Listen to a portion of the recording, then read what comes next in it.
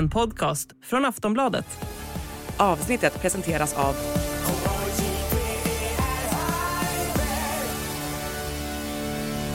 Stödlinjen.se, åldersgräns 18 år.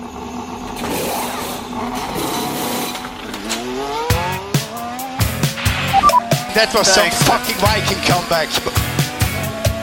Debris behind. There's something strange with the engine. And you've a new pet after that. What the? Yeah, what is this tractor? What is this tractor on track? Set my balls man. Get my claps and steering wheel. Steering wheel. Claps and steering wheel here. Hallå. Så låter det när NHL-podden startar, Sportbladets NHL-podd. Jonathan Ekeliv säger alltid hallå. Testa hur det kändes att låta som honom. För det här är inte NHL-podden som är Sportbladets hockeypodd. Det här är Sportbladets Formel 1-podd, plattan i mattan.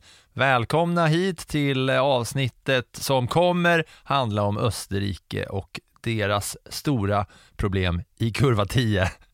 Det är vad det här avsnittet kommer handla om. Anna Andersson, har du varit glad på FIA och hur de har skött den här helgen, eller? Nej, det var ett enkelt svar. Jag har inte varit glad på kurva 10 heller. För att det är ju inte första gången som vi har haft problem på den där banan. För den är knepig, kan man väl enkelt säga. Du hade fullt sjå i liven med att hålla ordning på allting. Jag kan tänka mig att om jag bara sitter och kollar på racet och liksom kollar på grafiken och försöker hänga med i, jaha, vad kommer hända nu? Det är 5 sekunder här, 5 sekunder där, 10 sekunder där. Den här rackaren har redan servat sin penalty. Det blir 5 sekunder som är borta. Hur kände du i liven då när du skulle försöka hålla koll och berätta för de som var inne och följde dig där? Alltså jag hade ett adrenalinpåslag som var högre än vad det normalt sett brukar vara. För att det är ju också så att jag styr ju inte över någon tv-produktion. Även om du kanske ser på 1 eller 2 eller 3 eller skärmar så har du inte koll på exakt alla depåstopp som görs hela tiden. För det som händer längre ner i fältet, det ser man ju sällan. Det ska ju vara att det är någon, de visas ju bara när det är någon fight om någonting. Så att, men jag tyckte jag hade hyfsat koll där. Jag satt verkligen alltså med papper och penna vid sidan av för att kolla. Liksom, nu är det en andra investigation. Nu var det varning där. Nu var det straff där. Och han ligger där och väntar och kon här. Och sen så någonstans så kände man bara så en skarp panik kommandes över att FIA kommer inte att lösa det här när det är slut. Alltså och så fick jag frågor från våra fantastiska följare som är med där i vårt virtuella F1-vardagsrum som någon av dem kallade det för. Och det är bra kallat. Mycket tyckte jag också, mycket bra. Så jag har använt den termen faktiskt. Men hur går det för den här och hur är det med bestraffningarna? Och så fick jag titta tillbaks där, men jag kunde ju inte svara att exakt så här är det. För någonstans kändes det som att oavsett vad jag säger så kommer jag säga fel. Så jag fick liksom svänga om med att troligen så ser det ut så här. Men det behöver inte vara så. Nej, det är helt otroligt var det där. Och vi ska ranta på rätt rejält om det där. Och så här, ni hör ju det här avsnittet på onsdagar som alltid, det gör ni jämt. Och nu när vi spelar in det här så är det tisdag. Och jag känner att jag är inte riktigt så här redo att berätta hur det gick om jag bara kollar på resultatlistan. För jag känner att det kan fortfarande ändras. Det kan fortfarande komma bestraffningar hit och dit. Jag känner mig inte helt trygg i att det här är det slutgiltiga, det som man läser upp nu om man kollar på hur det gick. För att det var så mycket bestraffningar. Alltså, nu har vi liksom börjat ranta om det här redan. Till er som kanske inte hängt med 100% på allt eftersnack och kanske inte sett racet, så är ju bakgrunden att på Red Bull Ring, Spielberg Ring i Österrike, på Österrikes GP, så är det så att kurva 10 är alla precis på gränsen inför en långrakan där. Så är alla precis på gränsen. Kurvkombinationen 9-10 är det vi pratar om framför allt. Ja, och då är det ju så att det har varit länge ett problem där att bilarna går över hela linjen. Bilen måste ju hålla sig med minst 1 centimeter på banan. Men gång på gång så åkte bilarna över den här linjen i kurva 10. Vilket resulterade i att det här handlade bara om att hålla koll på vilka som blev bestraffade. Man får 3 straff, man får 3 varningar och då får man black and white flag, och gör man det igen då får man tidstillägg. Eller hur? Så är det, va? Ja, och grejen är att det började ju redan under kvalet. Ja, och dit ska vi komma. Men för att vi ska ta oss dit så ska jag berätta här lite summerat om hela helgen, Anna. Det kan vara bra att höra alltså, ändå. Under kvalet var det 47 gånger. När domarna skulle titta på detta efter loppet, för de fick gå igenom allting en gång till, så var det över 1200 gånger som det var misstänkt att någon förare var över. Och det var ändå liksom typ 70 varv och 20 förare, förutom Hulken då som bröt ganska kvickt. Men det är så otroligt många. Det är så otroligt många gånger, så det tar ju en evinnerlig tid. Och det man funderar över är ju om, alltså är det rätt att det ska vara så här? Och man sitter ju och blir förbannad när man tittar på det framför tvn, för att man känner sig nästan lite lurad när man själv inte har alltså när man måste vara någon slags, det är lättare att lösa ekvationer för 17 gubbar än att titta på Formel 1. Och är det rätt? Nej, det blir ju en till aspekt av det hela som man sitter och kollar på det där racet och så ser man, nu Norris håller på att bli 5 här, men det kanske han inte kommer vara när vi går i mål. Vänta nu, hur är det med bestraffningarna här? Sainz, han har också fått bestraffning. Kommer han vara 4 eller 3? Hur ligger det här till liksom? Man fattar ju ingenting av hur det ska funka, särskilt inte när man inte ser något i grafiken heller. Men det här är ju en helg som har varit i det här nya sprintformatet. Eller det här helgformatet där det också är sprint. Vilket gör att vi får fortsätta träna på hur vi ska lägga upp podden. För stora snackisen är ju track limits. Men det är ju fortfarande intressant att prata om kval, sprint och race. Så någonstans måste vi ju börja, Anna. Så därför drar jag igenom här en liten snabb version av hur det gick under den här helgen. I det som kallas, vet du vad racet heter här eller? Det heter Formula 1 Rolex Grosser Preis von Österreich. Grosser Preis von Österreich. Just det, exakt så var det. Ja, let's go då. Snurrigt och bespottat helgformat senast i Azerbaijan då det var sprint. Så undertecknad kämpade hårt med att gå in i den här sprinthelgen open-minded. Så, kul att bänka sig för kval en fredagkväll tänkte jag. Ett kval där det mesta kommer att handla om track limits och Sergio Perez. För en gång tar han sig inte vidare till Q3 och den här gången handlar det om att han inte var långsam, för det handlade om att han var klantig. 3 gånger så blev han av med sin varvtid på grund av att han kör över linjen i samma kurva. 3 gånger alltså. Ferrari, de nosade på pole position när Leclerc bara var 48 hundradelar bakom Verstappen. Vi kan också hälsa Lando Norris välkommen in i matchen efter 4:e snabbaste tid. Sen var det ett sprintkval där Hulkenberg tog en flygtur i depån och där Mercedes stod för ett megafiasko med Hamilton på P18 och Russell på P15. Näst på tur i sprinthelgformatet så var själva sprinten i regn. Där Perez och Verstappen spelade huvudroll efter en rejäl fight på första varvet och där det var nära att smälla mellan de båda stortjurarna.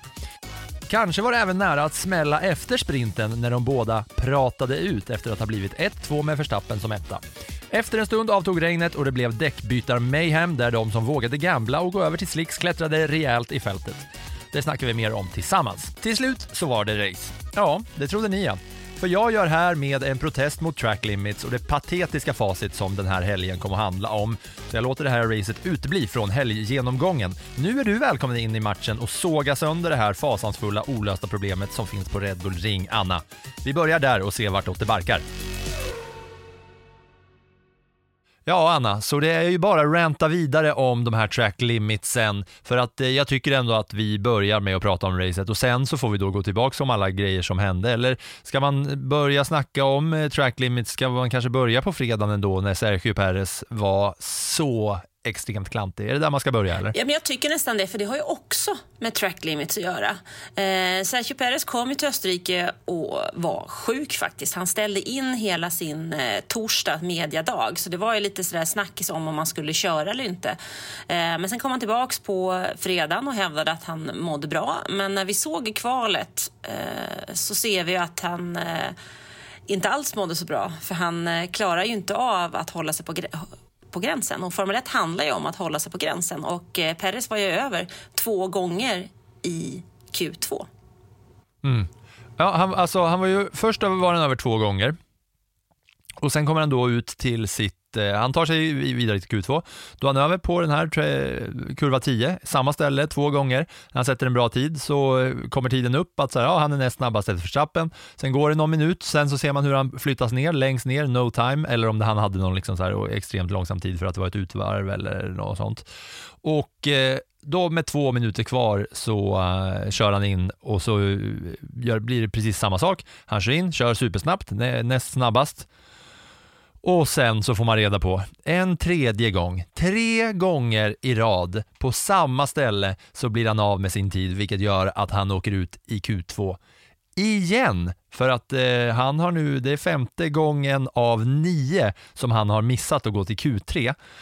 Det är alltså 4:e racet i rad för honom och nu är han oftare ute än vidare till Q3, Perez. Ja. Men den här gången så var det ju liksom, det jag vill säga är ju att det här hände ju även Verstappen. Men det Verstappen gör är att han får sin tid utraderad. Nästa gång, pangtid, inga track limits, han levererar. Perez har alltså 3 chanser på sig att göra det och han misslyckas varje gång på samma ställe. Alltså det som är oroande för Red Bull, det är ju att Sergio Perez inte klarar av pressen. För det är det han inte gör. Han har samma material som Max Verstappen. Ja, pressen klarar inte av pressen. Nej, men han har ju samma material som Max Verstappen. Och en förare som har samma material som Verstappen, det vill säga att han ska kunna köra in bilen i första eller andra startled, ska ju inte åka ut i Q2 på rena klanterier. Han måste klara av att hålla bilen innanför den vita linjen. Det är ju så att den regeln finns ju. Den regeln finns ju redan innan de börjar kvalet. Alltså, det är ju inget nytt. Sen är det extremt svårt i Österrike på grund av banans konstruktion, på grund av att det är en berg- och dalbana. Det blåser mycket, vindarna kan också slå här och vara olika på olika ställen. Men man måste ju se till att man är så säker och har så mycket marginal att man klarar det i alla fall. För en regel är en regel. Alltså, jag som är uppvuxen i en handbollshall börjar ju fundera över att ska man liksom kolla då, jag väntar lite, här var övertramp. Ja, en varning. Här var övertramp, en varning. Nej, nu kollar vi på det i efterhand. Nej, nu var det där målet borttaget. Så kan man inte heller hålla på. Utan någonstans är det ju också så att det är ju Perez som i det här läget måste ta ett ansvar också och fixa. För att grejen är ju att regeln finns där. Sen må den behöva göras om i efterhand. Men inför det här racet så finns den där. Ja, och det som är extra klantigt av, för det här är ju bara klantighet eller liksom, jag vet inte, det är svårt att säga inkompetens om en så här pass bra förare, men jämför man med Verstappen så är det sån extremt stor skillnad. För han hade liksom inte behövt vara på gränsen heller den 3:e gången. Han skulle liksom kunna ta det extremt säkert, tappa ett par hundradelar bara för att banka in tiden i Q2 och ta sig vidare till Q3. Han hade liksom inte ens behövt åka över med ena däcket där, för att så mycket tid har han ju till godo när den här bilen är så pass snabb liksom. Han var ju klart och tydligt näst snabbaste bil. Ja, men sen är det finns ju en oro här med regn och så vidare. Det hänger lite i luften och det är osäkra väderförhållanden på en sån här bana där saker och ting kan förändras väldigt snabbt. Nu regnar ingenting, men i det läget så är det ju precis som du säger, att man måste ju banka in det där varvet i början. Det är ju bättre att slå in ett varv och veta att man har det varvet att luta sig tillbaks på innan man tar chansningen. Och missar man då det, ja men då får man väl göra det i slutändan då. Så pass bra är ju den där bilen. Du kan ju inte lita liksom på att alltså, det finns ju alltid omständigheter runt omkring i Formel 1 när det handlar om väder, vind, gulflaggor, rödflaggor. Du måste ju vara med. Kvalet är ju så pass långt att det finns ju tid. Ja, men och här även borde ju han kunna få den kommunikationen till sig att okej, det ser bra ut när han börjar närma sig den där kurvan av teamet. Det är lugnt nu. Ta det så jävla säkert det bara går nu liksom. Du behöver inte ens ligga i närheten av gränsen. Håll dig på banan, kör i mål, gå in som 8 eller 6 liksom. Men istället en 3:e gång så åker han ut. Ja, men om jag minns rätt så får han faktiskt den informationen inför det sista varvet att håll dig nu. Ja, på banan. Klart och tydligt. Ja, det var ju otroligt. Och han blev ju stora snackisen. Sen var det ju även, det var ju flera andra som blev av med tider också. Russell blev ju också av med tiden. Och just att man blir av med den sent också. När man har satt sin tid så går det en liten stund och så blir man av med det. Och då kanske man liksom har stannat av och gått in i depå och sådana där grejer. Det var ju, Nej, men det är ju så med, alltså Sergio Perez ligger ju också under en press nu, för i och med att han har missat i Q2 vid så många tillfällen, och bakom sitter ju faktiskt en förare som Daniel Ricciardo, och det är ju så att det ligger ett däcktest efter nästa deltävling på Silverstone som Red Bull ska göra, och Helmut Marko har ju faktiskt varit ganska tydlig med att för Daniel Ricciardo är det ett test. Man vill se vad han gör i bilen under de dagarna och se var han ligger. För den information som jag har fått är ju att han, när han återkom till Red Bull, låg hästlängder efter vad han själv hade varit när han lämnade Red Bull, och även efter de två stamförarna då, Verstappen och Perez, så då var han liksom inget alternativ. Nu har de fått honom att checka upp sig lite, träna bättre, för han var alldeles för tunn när han kom tillbaka och inte tillräckligt stark för bilen. Han hade lagt till sig med massa andra lite konstigheter kanske man kan säga, för att köra de andra två bilarna, och en osäkerhet eftersom man inte lyckades varken i Renault eller McLaren. Men nu hoppas ju Red Bull på att de har fått ordning på hans mentala och fysiska hälsa så att han ska ligga på en högre nivå. Och det sätter ju ytterligare press på Sergio Perez. Press på Perez. Perez på Perez. Ja, och det känns som att han inte riktigt klarar av det. Nu blev det ju så, sen vi kommer till sprinten och till racet och så här. Men jag tycker det känns så jävla sjukt att vi i början av den här säsongen satt och pratade om Perez. Att så här, men nu är det kanske kamp mellan dem, och blir det team order så kanske de inte ska lyssna på det liksom. Att där i början när Perez startade den här säsongen bra liksom. Jag tycker det känns så jäkla sjukt att vi satt här i början av säsongen och sa han kanske kan utmana Verstappen, och att vi var liksom lite exalterade över det. Ja, å andra sidan är ju det vårt jobb. Vi kan ju inte säga att när Verstappen kommer vinna skiten ur allt och alla, för då slutar det ju med att vi inte har någon lyssnare heller. Ja, men nu är det ju det han gör också, Verstappen. Ja, men nu fick han göra det först. Han fick ju visa först att det var det han kunde. Nej, men skämt åsido så är det ju så att Sergio Perez gick ju in med den inställningen. Men det har vi ju sett Valtteri Bottas göra under många år i Mercedes också, och få tokstryk av Lewis Hamilton. Så det är ju jättetufft att vara nummer 2 i ett vinnande team. Det är ju en ytterligare press som sätts på den föraren, och den pressen klarar ju inte alla av, och alla som har följt F1 ett tag såg ju vad det kostade Nico Rosberg det året som han som nummer 2 utmanade Lewis Hamilton och faktiskt vann titeln. Han var ju så fysiskt och psykiskt slutkörd att 2 meter efter att han kört över mållinjen så bestämde han sig för att lägga av, för han pallade inte en gång till. Mer i kvalet då, det känns som att man måste, vad man än snackar om här, så känns det som att man måste ta sig vidare, för det finns så mycket olika race och grejer att snacka om. Men Lando Norris visade att det var fart i den där McLaren-bilen, och dit kommer vi till också när vi kommer till racet, gissar jag på, för att den var uppdaterad och fin. Och nu har den även blivit fin inför kommande race när de har chromat till den där. Det ska vi kanske säga någonting om sen inför Storbritanniens GP som är nästa helg. Mer då så var Ferrari faktiskt som vanligt i kval, så var de ju bättre än vad de är under racet. Leclerc nosade på pole, 48 hundradelar ifrån Verstappen. Det var nära ändå, men som vanligt så kommer de inte så nära det behövs. Nej, men jag tycker ändå att det visar ju på att det finns någonting i den där bilen som kanske är på väg att blomma ut. Men det är ju en lång bit kvar, och går vi tillbaka till ett år så var det ju det Ferrari var bra på. Det var ju kvalen. I år har de ju startat långt under alla förväntningar. Så att Ferrari ska kunna vara i närheten av Red Bull vid kval, det tycker jag egentligen är någon slags krav som vi måste ha på ett sånt team som Ferrari.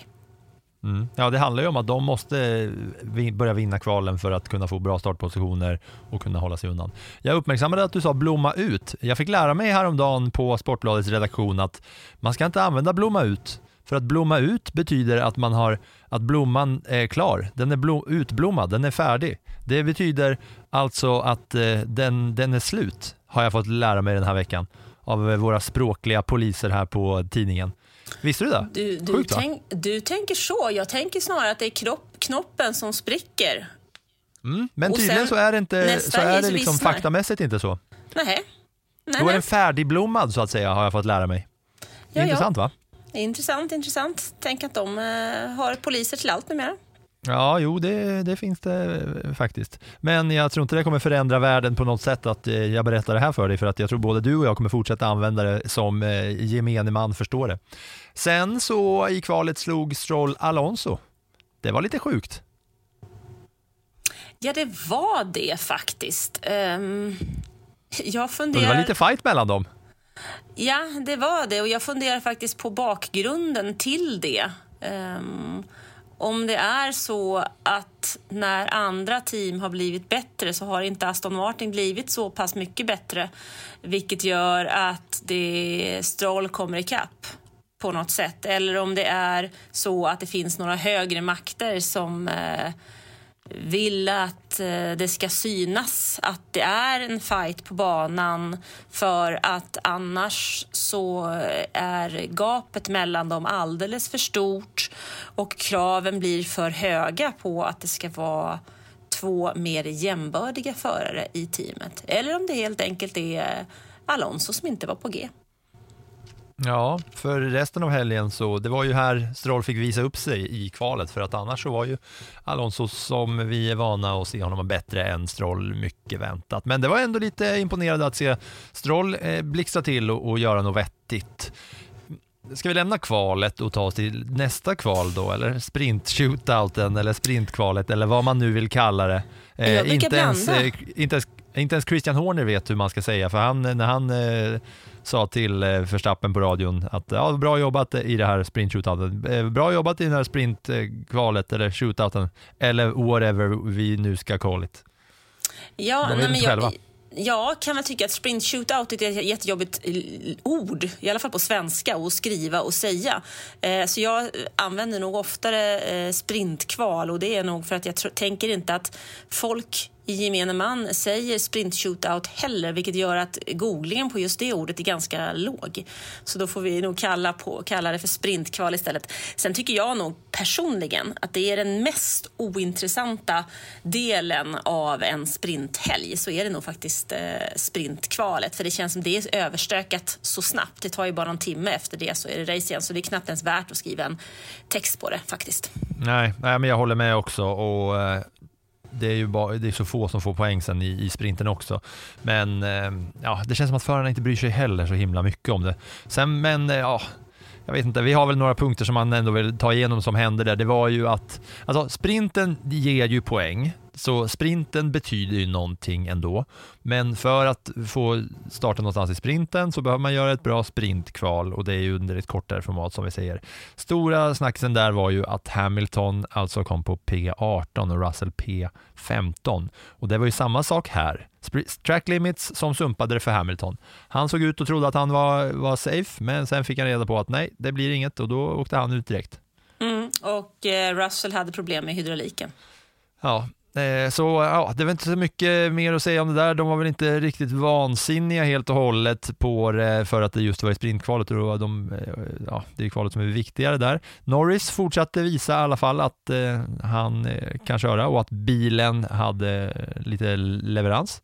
Perez ryckte upp sig här i sprintkvalet i alla fall, för här blev det 1-2 mellan honom och Verstappen. Sen så var det ju kul att se Nico Hülkenberg flyga med alla däck i luften i depån. Det var rätt sjukt alltså. I depån så ska han åka ut då, och så sitter då en mekaniker på vid hans vänster framdäck. Så då kör de ju, det är ju alltid, jag tänker alltid på att det är så extremt tajt när de burnar ifrån, när de har bytt däck där inne. Så var det så himla tajt.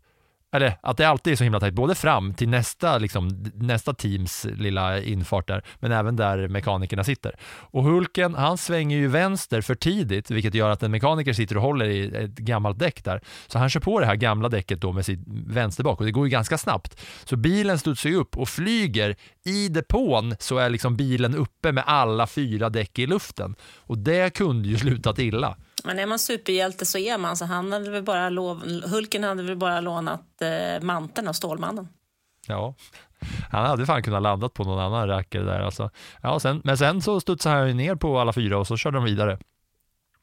Och sen var det ju även här lite sena besked. Leclerc körde ju sin sprint shootout och alltihopa innan han fick reda på att det blev en grid penalty för att han hade impedat på Piastri under. Och impeding är ju också ett engelskt ord som är svårt att säga. Han har kört för långsamt när någon annan gör sitt snabba varv. Ja, man har väl hindrat Piastri från att göra sin snabba varv helt enkelt. Ja, och det åkte Leclerc på.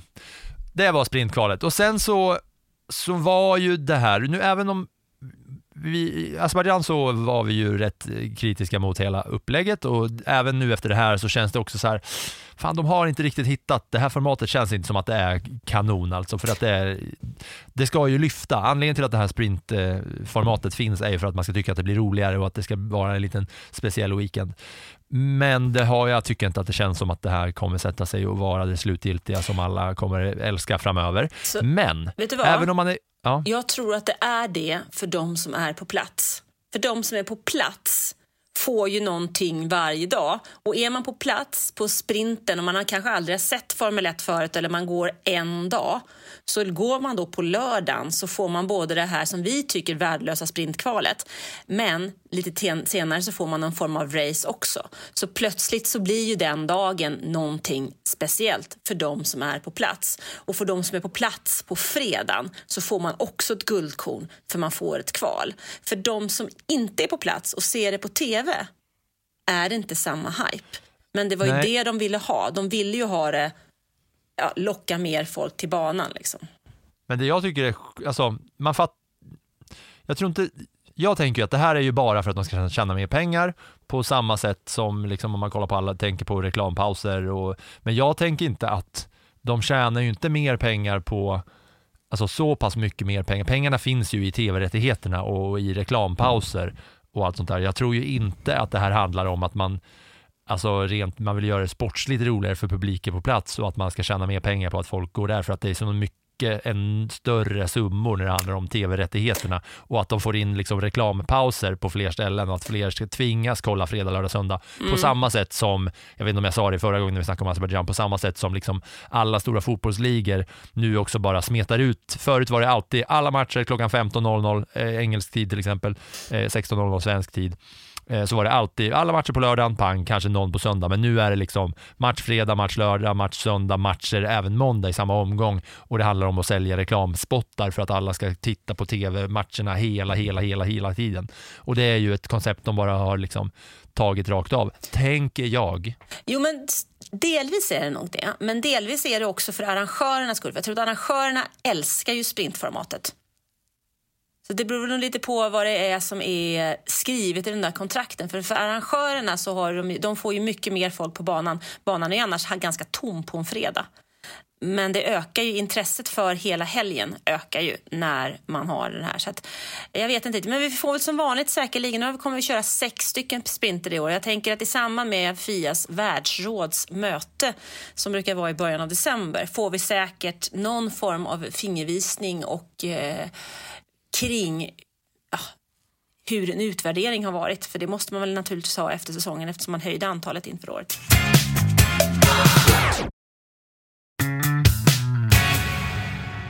Ja, men med det sagt alltså, så även om man inte gillar det här med sprintrace, så var det ett riktigt kul sprintrace att titta på. Ja, men sprintrace i sig tycker jag är det väl egentligen inget fel på. Nu ställde ju också vädret till det lite grann. Regn. Ja, vädret bjöd ju upp till dans. Ja, det kan man ju verkligen säga. Eller snarare skridskoåkning kändes det som. Var lite halt när det regnar i bergen.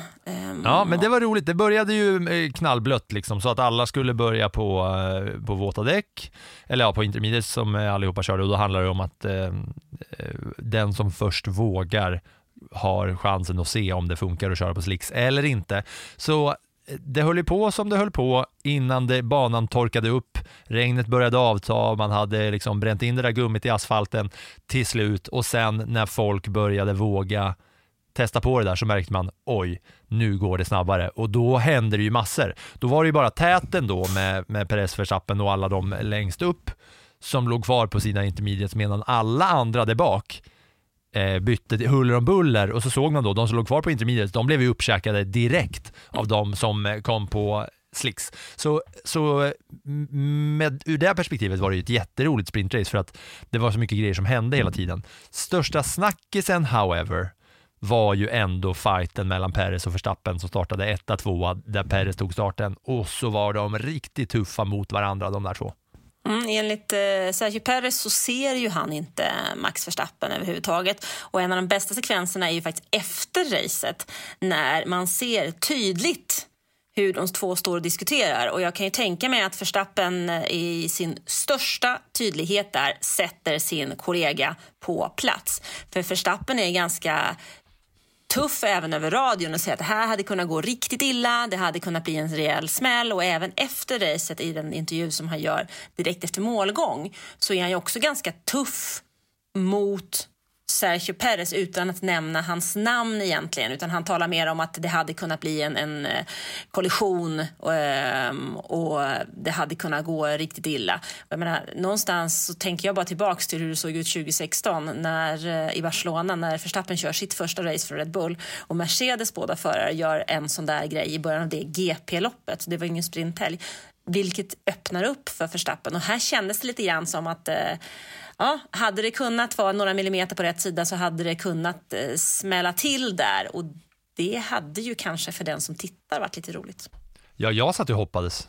100% satt och hoppades på att de skulle smälla. Det hade varit jätteroligt för att det har vi ju inte fått se någon gång på länge, liksom en sån teamduell där de fuckar upp det för varandra, båda två. Och det var ju riktigt nära. Perez var ju lite halvtuff i början. Han tog ju starten, han gjorde en bättre start och håller Verstappen bakom där. Men sen i nästa sekvens så kör ju Verstappen liksom, han pressar ut Perez helt och hållet, kör spikrakt i en av de där kurvorna, bromsar på sig lite grann, vilket gör att Perez inte tar sig förbi där. Jag tyckte att det var ju fult av Verstappen på det stället. Men sen efteråt så stod de ju och pratade som du säger, och det kändes som hängde ju smockar i luften där alltså.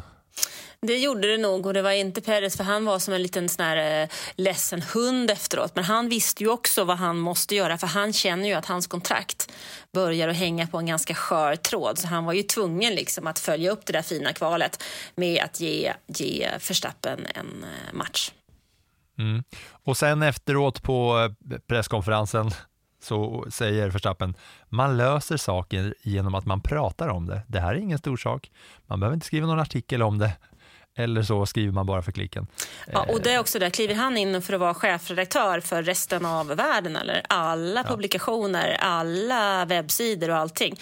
Och jag kan ju förstå att han tycker att men det här löser vi internt, det behöver ni inte blanda i. Samtidigt så står han i kameran och skäller på Perez, och även om han inte skäller högt så ser vi ju alla vad han tycker och tänker.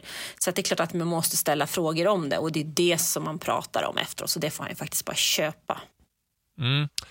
Det var ju den grejen som är där, men det känns ju som att det hade varit efterspelet hade ju varit väldigt intressant om de på något sätt hade smält ihop och fuckat upp det för varandra. Nu var det ju millimeter ifrån, och så klarade de det, och så tog de sin mål som 1 och 2 av Verstappen, såklart 1 som vi nämnde. Sen så var det ju också kul att se Hulkenberg körde ju som en rejäl kung Hulk. Ja, han körde ju som en rejäl Hulk.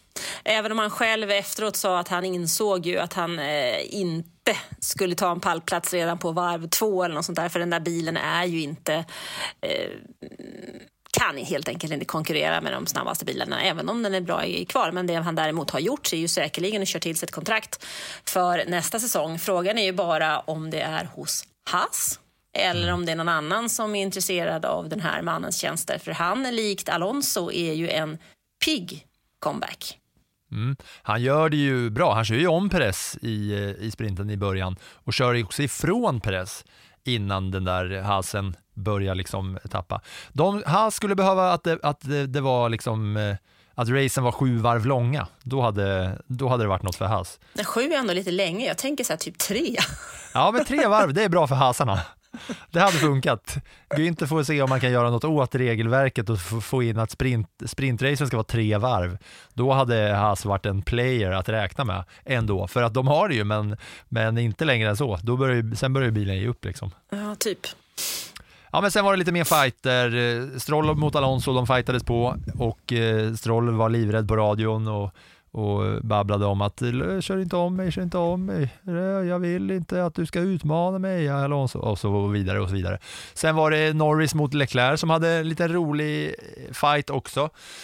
Sen nu när bara sitter här och tänker, hur slutade sprinten egentligen? Hur blev poängfördelningen där i Österrike egentligen? Den blev som sådan. Ska jag berätta hur det gick, Anna, eller?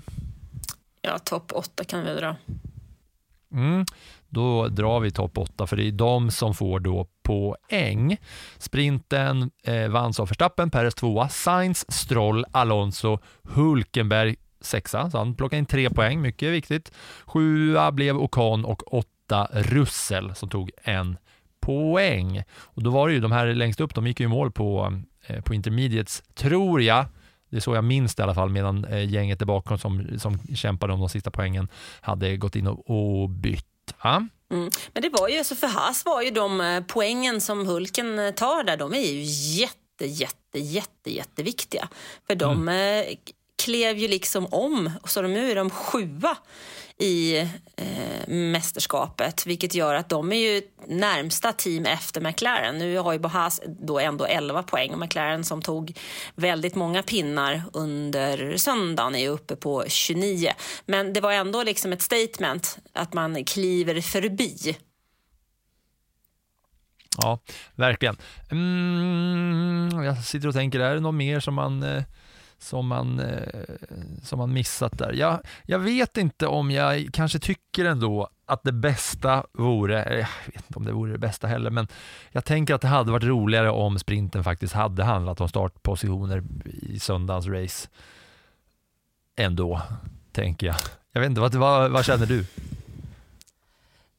Ja, alltså jag tycker inte att det här ger så mycket mer under lördagen som man hade hoppats på, för poäng, det är för lite poäng för att det ska ge någonting för dem i täten. Alltså det handlar inte om poäng 1-8, det är ju förhållande ingenting, eftersom det under söndagen kan få 26 poäng om du tar både snabbaste varv och vinner racet. Så att i förhållandevis är så för en Red Bull är det inte värt så mycket. Det är ju värt mer för de andra. Problemet är ju bara att de andra teamen längst ner, som vi pratar om, en Haas eller en Williams, det är svårt att ta sig upp i topp 8. Ja, för det spelar ingen roll. Dit kommer man ju också. Att hade det handlat om startpositioner så hade ju de velat fightas lite. Nu är det så här, ja, alltså vad fan ska Bottas göra liksom? Det är ju helt onödigt för han att ens bry sig om att köra det där, för att och alla de andra som är längre bak, liksom 12-åringar som vet att så här, ja, men vi kommer inte kunna köra upp oss till. De glider bara runt för sakens skull på något sätt. Ja, det känns i det avseendet så känns det liksom så långt ifrån, eller längst ifrån fulländat det här formatet då. Men du, nu går vi in på racet. Ja, okej, det tog sin tid, men det är så här det får bli när det är de här sprinthelgerna liksom. Vi kommer behöva göra det här ett par gånger till, och det känns som att snackisarna från helgen kommer få avgöra upplägget på podden, för att det är svårt att göra det annat än liksom på det här sättet, även fast man kanske måste hålla sig till kronologin på något sätt, va?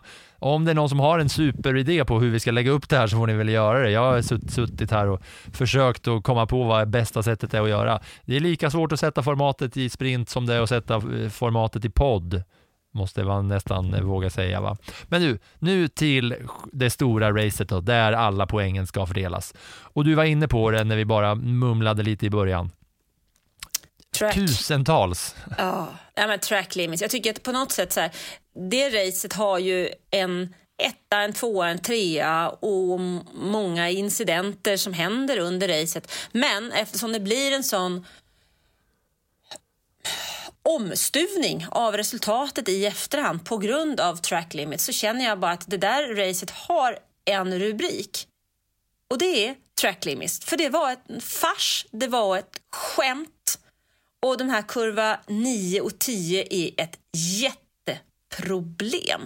Alltså det är ju någonstans 47 tider stryks under kvalet. Man kollar 1200 under racet. Man upplever att det är 83 gånger som det liksom man hittar folk som har kört fel och kört över av det där. Så att jag bara känner att hur ska vi kunna hålla koll? Varken om man sitter framför tvn, kommenterar det, Eller om man sitter på en radio och kommenterar, jag som ska skriva, eller en helt vanlig fan. Det är ju helt omöjligt att hålla koll, för vi ser inte alla varv överhuvudtaget. Vi ser ingenting. Och hur ska vi då liksom kunna ha någon form av kontroll på detta? Det går inte. Nej, och det går ju inte heller för produktionen, för att man har ju, ni vet hur det ser ut på tv, längst till vänster så är liksom listan på hur det ser ut, var alla positioner är och hur långt tiden är. Men då har ju liksom 90% av alla förare har ju olika typer av bestraffningar hängande över sig. Och hade man kunnat lägga till det i grafiken på något sätt, att man då kunde se längst till vänster hur det ligger till.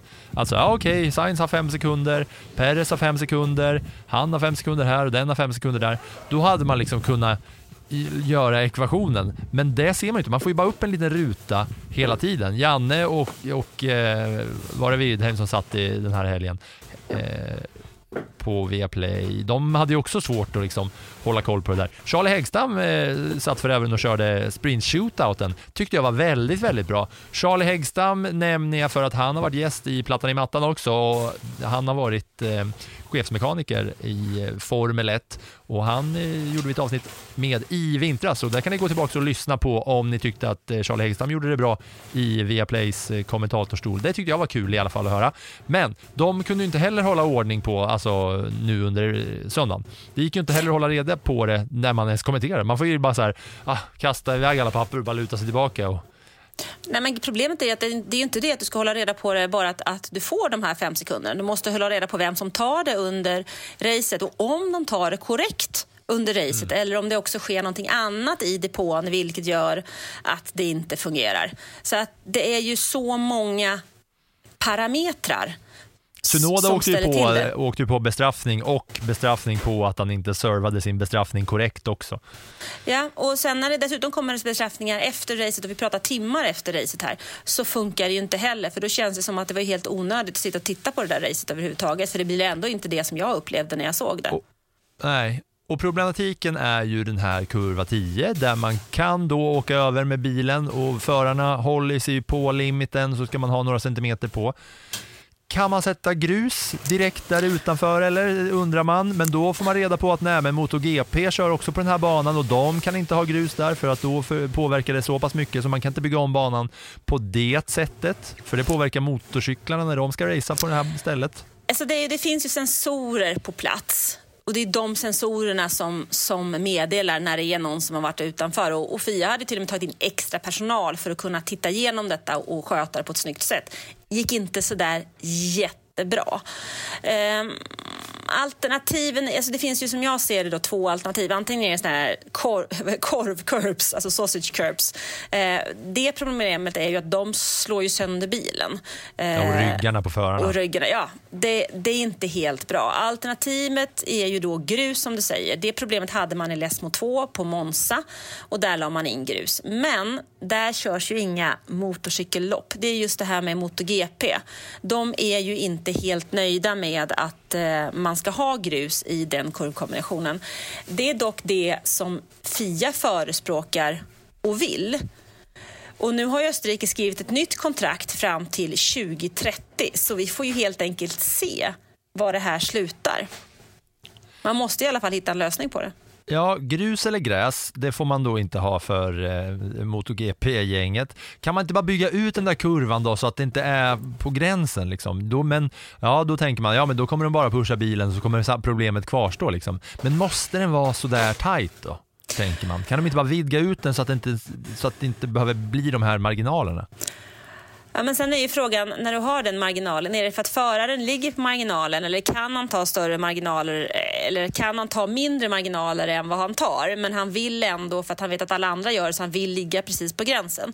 Och på något sätt så tror jag att inom Formel 1 så handlar det så mycket om att ligga på gränsen, så att det är svårt om du inte har en mur, ett stopp på något sätt, så är det helt jättesvårt att få i ordning på den här problematiken. Jag vet att vi pratade om det med Stefan Johansson Lillövis vid något tillfälle. Han sa att du måste ha murar. Så länge det inte finns murar i stort sett så kommer man aldrig att lösa problemet. Nej, smälla upp en mur, ja.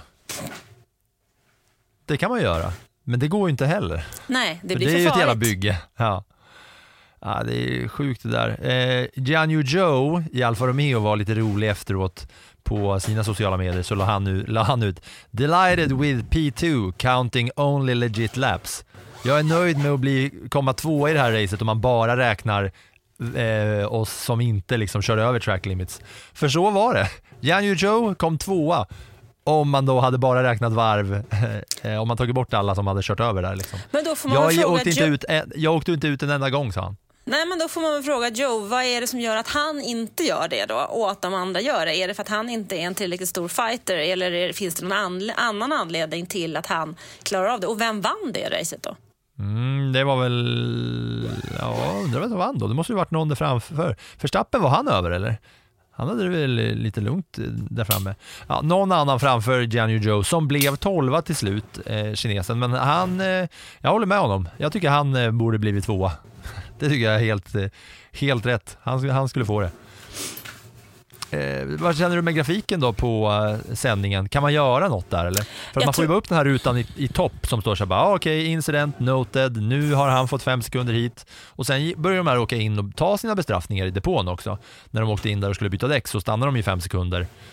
Och då har de ju tagit sina 5 sekunder, men vissa gjorde ju inte det. Och då i grafiken ser man ju bara hur de ligger till rent faktiskt mot varandra utan de här bestraffningarna in mind. Alltså jag vet inte om det är möjligt att göra det, för risken för fel är ju också överhängande, va? Om man nu ska hålla koll på vem som har tagit bestraffningen och vem som inte har tagit bestraffningen. Så att jag kände ju att jag kollade till lite grann, var är bestraffningen i topp 10, och resten insåg jag att det här kommer jag inte hålla koll på, för det kommer ändå att bli stora förändringar. Du sa att de har tecknat ett nytt avtal för att fortsätta köra det här. Om man då kollar på utvecklingen på track limits sedan 2019 på den här banan, så är det alltså antal raderade varvtider, eller alltså då track limits, så är det 0 2019, 7 2020 och det andra racet var det 14. Sen 2021 var det 21 sådana, 2022 var det 43 och nu 83. Ja, men för fan, skärp er, kör innanför banlinjen.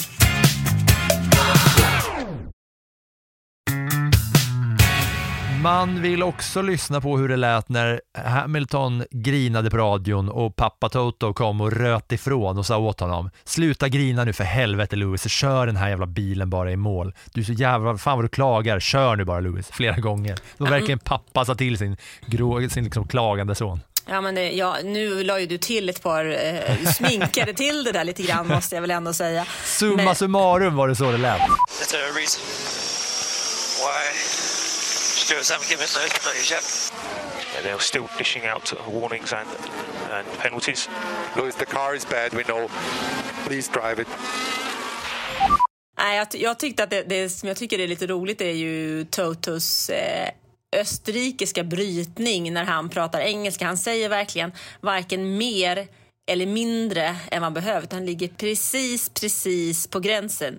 Lewis, the car is bad. We know it. Please drive it.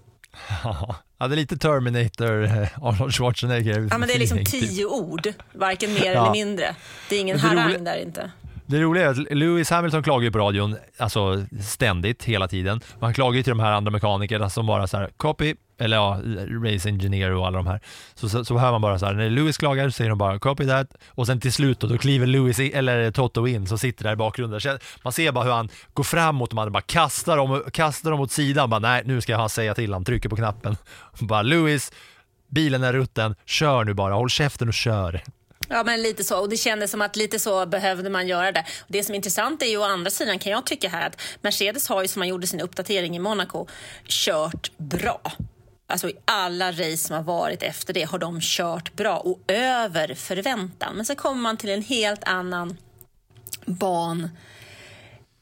Den här banan har en helt annan karaktär än de som har varit tidigare. Och i Montreal senast så trodde man att Mercedesen inte alls skulle fungera. Där fungerade den bra. Här hade man vissa förhoppningar. Den fungerar inte alls. Nu kommer Mercedes med sitt nästa uppdateringspaket till Silverstone den kommande helgen. Så då blir det spännande att se vad det ger. Sen har Mercedes nämligen planerat ytterligare en uppdatering innan sommaruppehållet.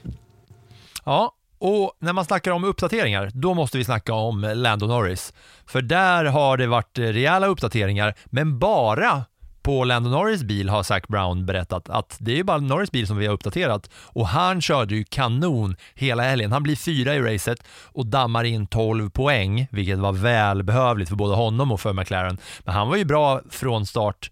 Alltså alla de här eventsen liksom. Jo, men de uppdateringarna och att McLaren gör så här, jag fick faktiskt flera frågor om det och varför McLaren bara uppdaterar en bil. Och det kan ha att göra med tid, det kan ha att göra med pengar också. Det tar lång tid att göra en så pass stor uppdatering som vad McLaren har gjort. Alltså det tar flera veckor att gjuta formarna för att kunna göra delarna.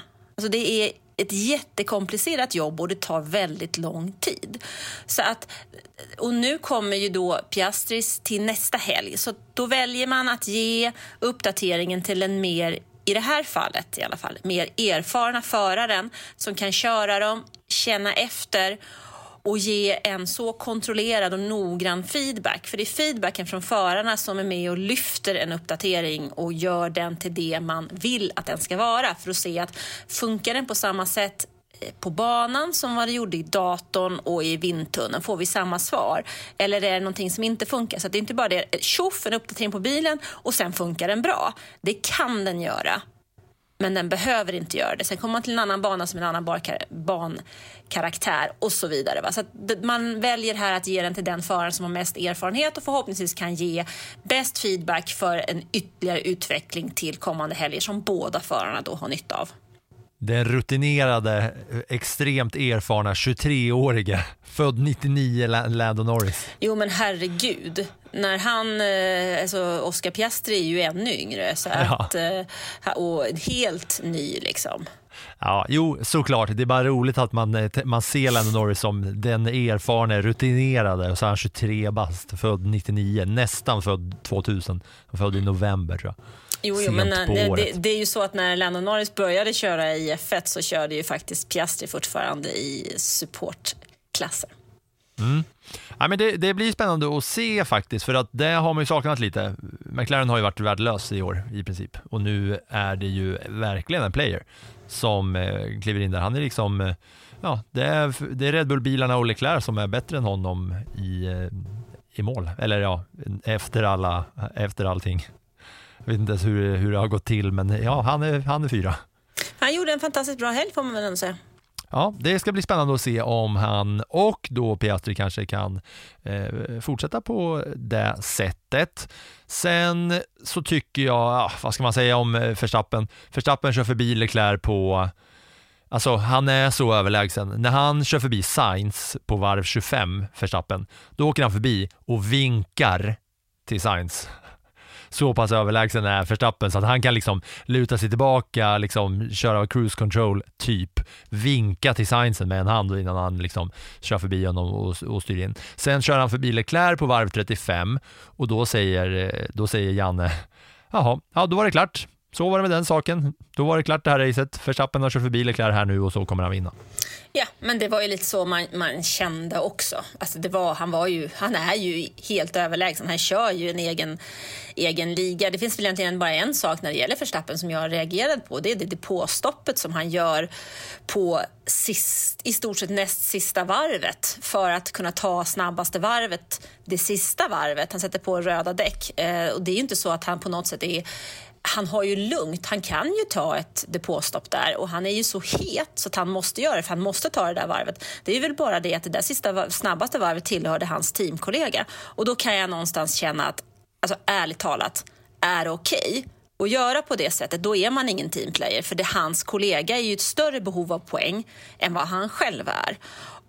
Plus att Helmut, jag såg en intervju efteråt med Dr. Marco, om det är ORF eller tyska Sky, jag vet inte, tyska var den på i alla fall. Och då säger han så här att han började gnälla över radion om att han behövde ha nya däck. Så vi insåg att risken var mindre att ta in honom i depån och sätta på nya soft. För oavsett vad vi hade gjort så hade han ändå försökt att ta det snabbaste varvet. Och då kan jag känna att har man inte bättre koll på sin förare, är det Red Bull som styr Verstappen eller är det Verstappen som styr Red Bull? Det kan inte vara roligt att heta Sergio Perez i det teamet. Nej, det där är ju en klockrent bevis på att Verstappen är en ondskefull människa och ett svin helt enkelt.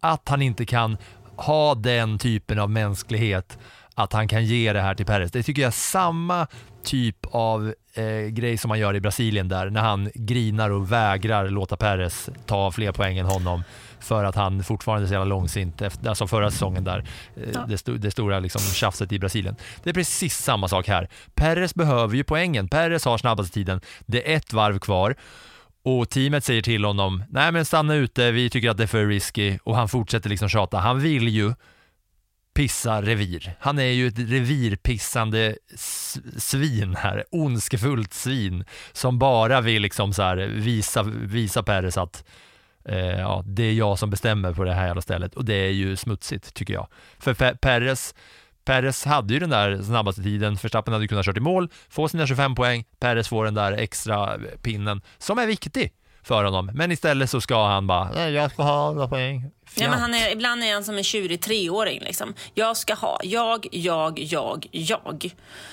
Och jag tycker någonstans att han kommer kanske, just nu så är han helt överlägsen, men det kan komma andra dagar när han behöver hjälp av Sergio Perez och man måste vara rädd om relationer, och det kanske inte kommer i år. Men han sätter ju det kan komma nästa år.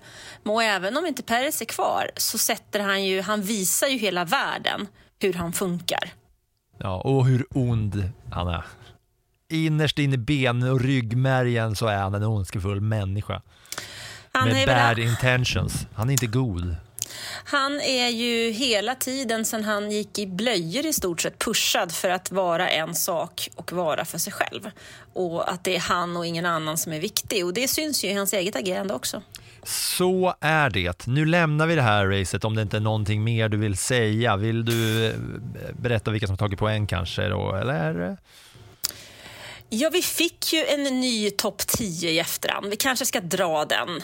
Ja. Alltså, med alla bestraffningar där Esteban Ocon vann bestraffningsligan med plus 30 sekunder så fick vi följande topp 10. 1 Verstappen, 2 Leclerc, 3 Perez, 4 Norris, 5 Alonso, 6 Sainz, 7 Russell, 8 Hamilton, 9 Stroll och 10 Pierre Gasly. Så är det med den saken. Det är några andra grejer som har hänt som vi måste nämna. Ja, du tänker på att det är Hollywoodstjärnor som köper in sig i alpin. De köper väl en konsortium där som köper typ 24%. Det måste vi nämna. Det är Ryan Reynolds och company, samma gäng som har köpt Wrexham i engelska fotbollssystemet, där de gör succé och bygger det här. Och de ska alltså in i alpin och härja. Och det kan ju vara ett liksom livligt litet tillskott för det där gänget, va? Så kan det väl vara. Det är spännande. Då har man både Zinedine Zidane och Hollywoodstjärnor i sitt stall. Just det. Det är kändistätt hos fransoserna. Så ja, då har vi nämnt det i alla fall. Och sen har ju enligt Sky Sports så har Helmut Marko sagt till Nick de Vries att han har 4 race på sig att göra ett impact här och visa varför han ska förtjäna den där styrningen. Annars så kan han ersättas efter sommaruppehållet. Frans Tost sa under helgens presskonferens att han vill se ett uppsving av de Vries, framförallt på de banor där han har kört tidigare. Och då räknar han med de här kommande banorna nu under sommaren och Monza. Faktiskt. Och Monza ligger ju efter sommaruppehållet. Så att någonstans där så finns det en risk att vi inte har någon mer de Vries. Och då är ju frågan, vem kan komma istället då? Jag tror däremot inte på Daniel Ricciardo för Alfa Tauri, utan där är det snarare Liam Lawson eller den här japanen som kör för Red Bulls juniorakademi, som jag just nu inte kommer ihåg namnet på, som jag tror kan vara aktuell. Det har varit jävligt kul med 2 japaner i ett och samma team. Det hade jag tyckte varit roligt. Nu tar du plus och på den här helgen.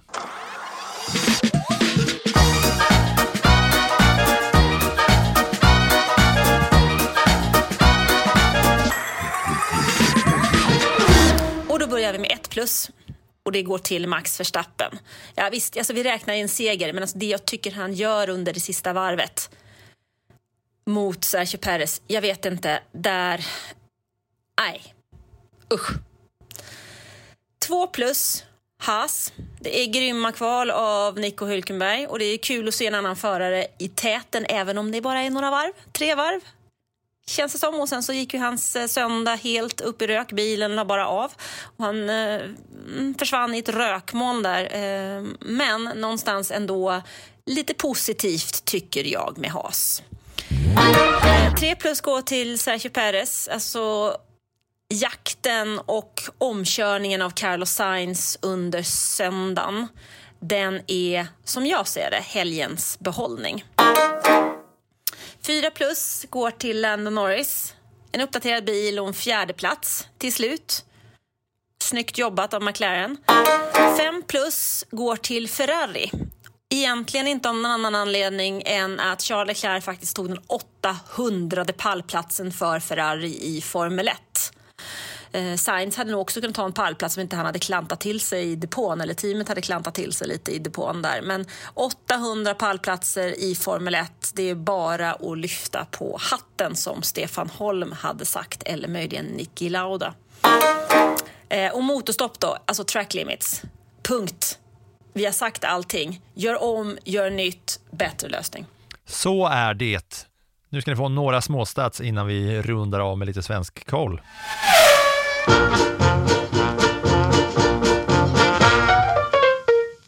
Jag bränner av de här så fort jag kan, för att det här var ganska många roliga grejer som jag hittat. Sainz och Alonso är nu de enda som har gått till Q3 i alla race under den här säsongen, och då snackar jag alltså om det vanliga kvalet. Så de är konsistent. Alla andra har liksom på något sätt slarvat till det någonstans här och där. Verstappen är nu uppe i topp på flest podiums på Spielberg. Han går förbi Valtteri Bottas och är nu ensam uppe i toppen där.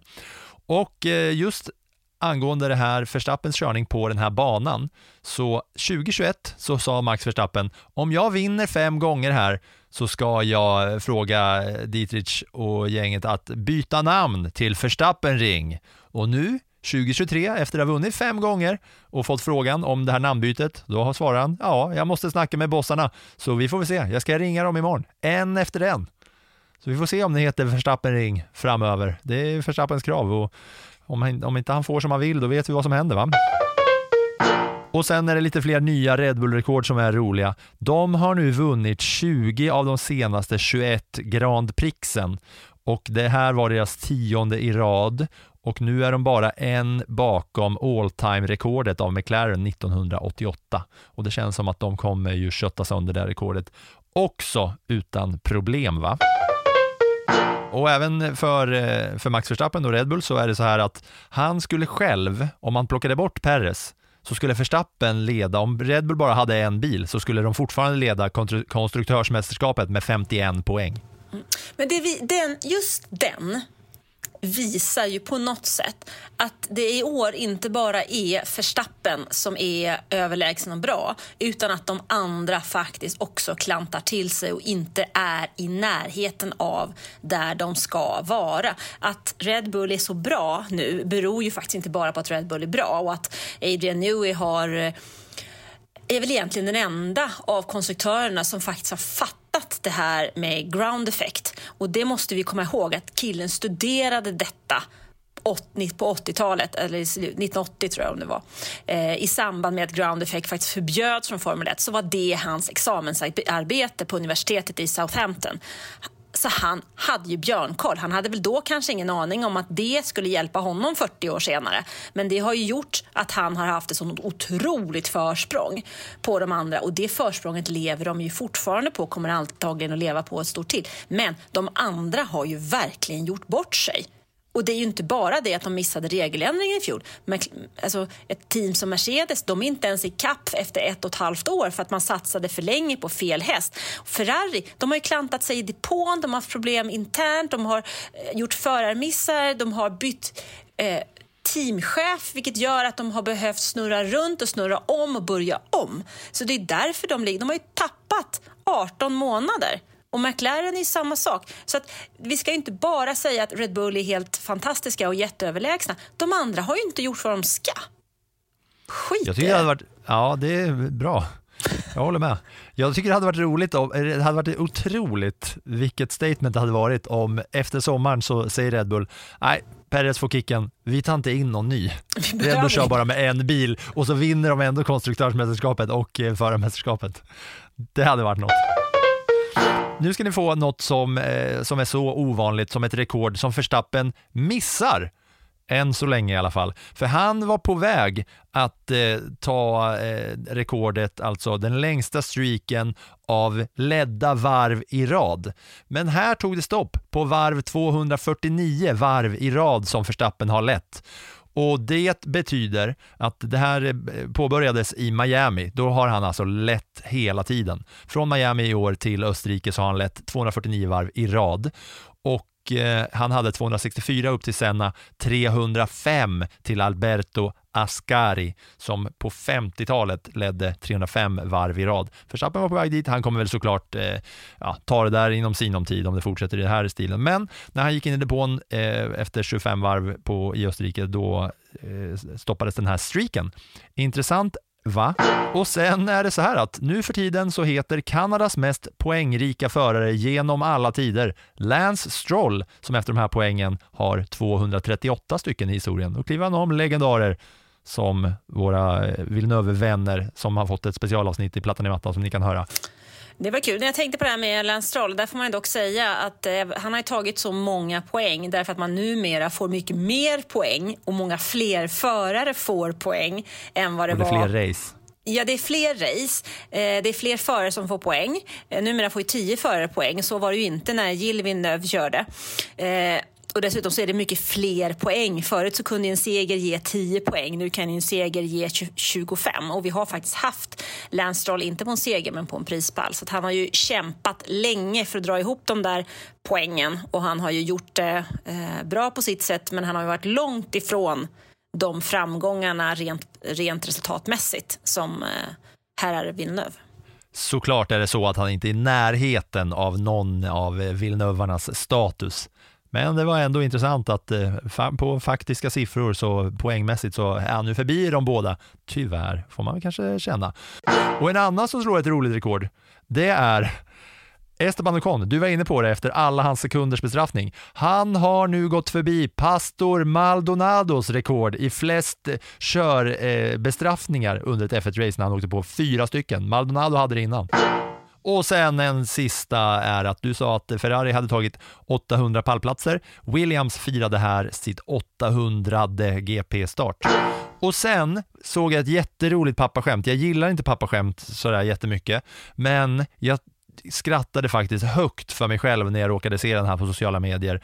Det här är någon som har gått och väntat på. För vi är på banan som heter Spielberg och då var det någon som la upp en bild på Piastri när han rullar ut på Spielberg-banan och då står det Spielberg receives an Oscar. Va? Är det inte lite roligt? Nej. Hon suckar bara här, Anna. Nu ta oss i mål här genom att berätta hur det har gått för våra svenskar och sen kollar vi lite snabbt fram mot Silverstone.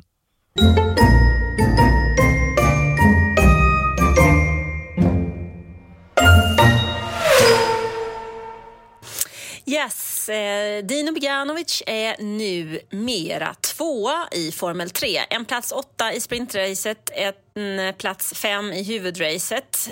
Räckte för att avancera till andra platsen. Han är 36 poäng från ledningen när 4 tävlingshelger, det vill säga 8 lopp återstår av säsongen. Sen körde IndyCar i Mid-Ohio och det tror jag att Marcus Ericsson helst vill glömma. För att han startade intill Felix Rosenqvist. De svenskarna startade på plats 9 och 10 och Ericsson körde faktiskt på Rosenqvist. Så att vi lämnar den helgen med en liten tår för att Ericsson tappade också rejält i sammandraget. Det sket sig för både han och Felix. Jag vill bara, alltså, fan vad kul där med Dino Boganovic. Alltså, det är ju otroligt vad han köttar på bra alltså. Ja, det blir spännande att följa resterande racehelger där och det blir ju ett par nu redan på Silverstone nästa helg. Nu får vi prata Silverstone, får vi det? Äntligen. Ja, gör det. Kom igen. Ja, Let's go. Vad vill du säga? Det jag vill säga är ju att det här är ju en klassiker, va?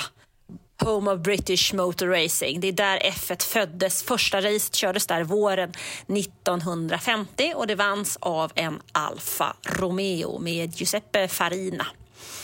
Och det här är ju ett hemmarace för nästan alla teamen. För att de ligger i en snäv radie kring banan så har de flesta teamen sina fabriker. Så det kallas lite grann för The F1 Valley.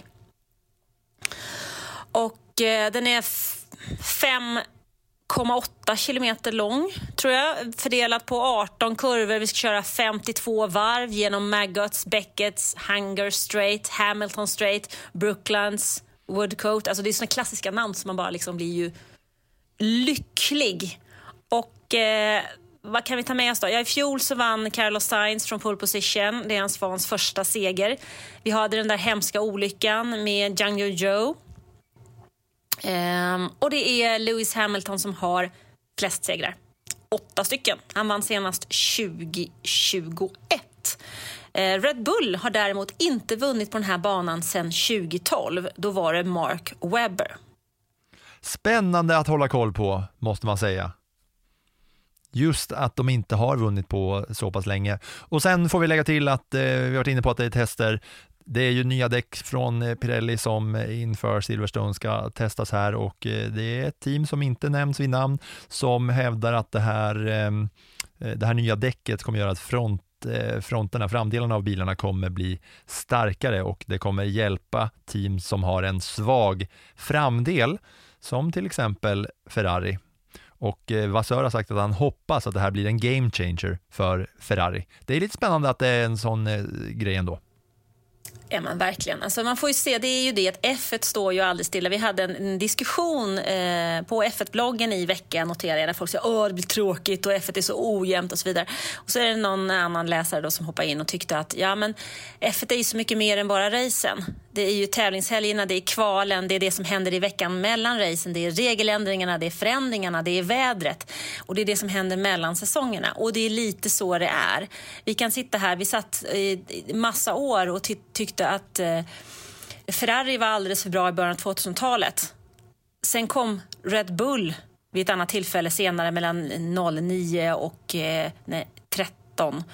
Och sen kom 10 och 13. Och sen var det Mercedes mellan 14 och 20. Och nu är det Red Bull. Så det har ju gått i såna här perioder. Vi har haft Ferrari vid ett tillfälle. Vi har haft Renault i mitten av det. Vi har haft Red Bull.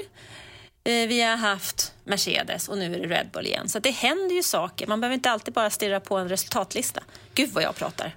Ja, men det är bra. Det är därför vi är här, Anna. Du vet att det är därför man gör en podd, för att du och jag ska prata i den här podden. Annars hade liksom, om det inte hade varit så hade det inte varit mycket till podd som har nu rullat i, vad har vi rullat i? 69 veckor i sträck och vi kommer fortsätta göra det. Inför Silverstone så kommer man ju nu börja få se de här fasansfulla bilderna på Zhang Yuzhou när han snurrar runt. Det kommer ju vi få se en hel del tillbakablickar på från förra året, för den kraschen var ju otrolig och nu ska han ut där igen.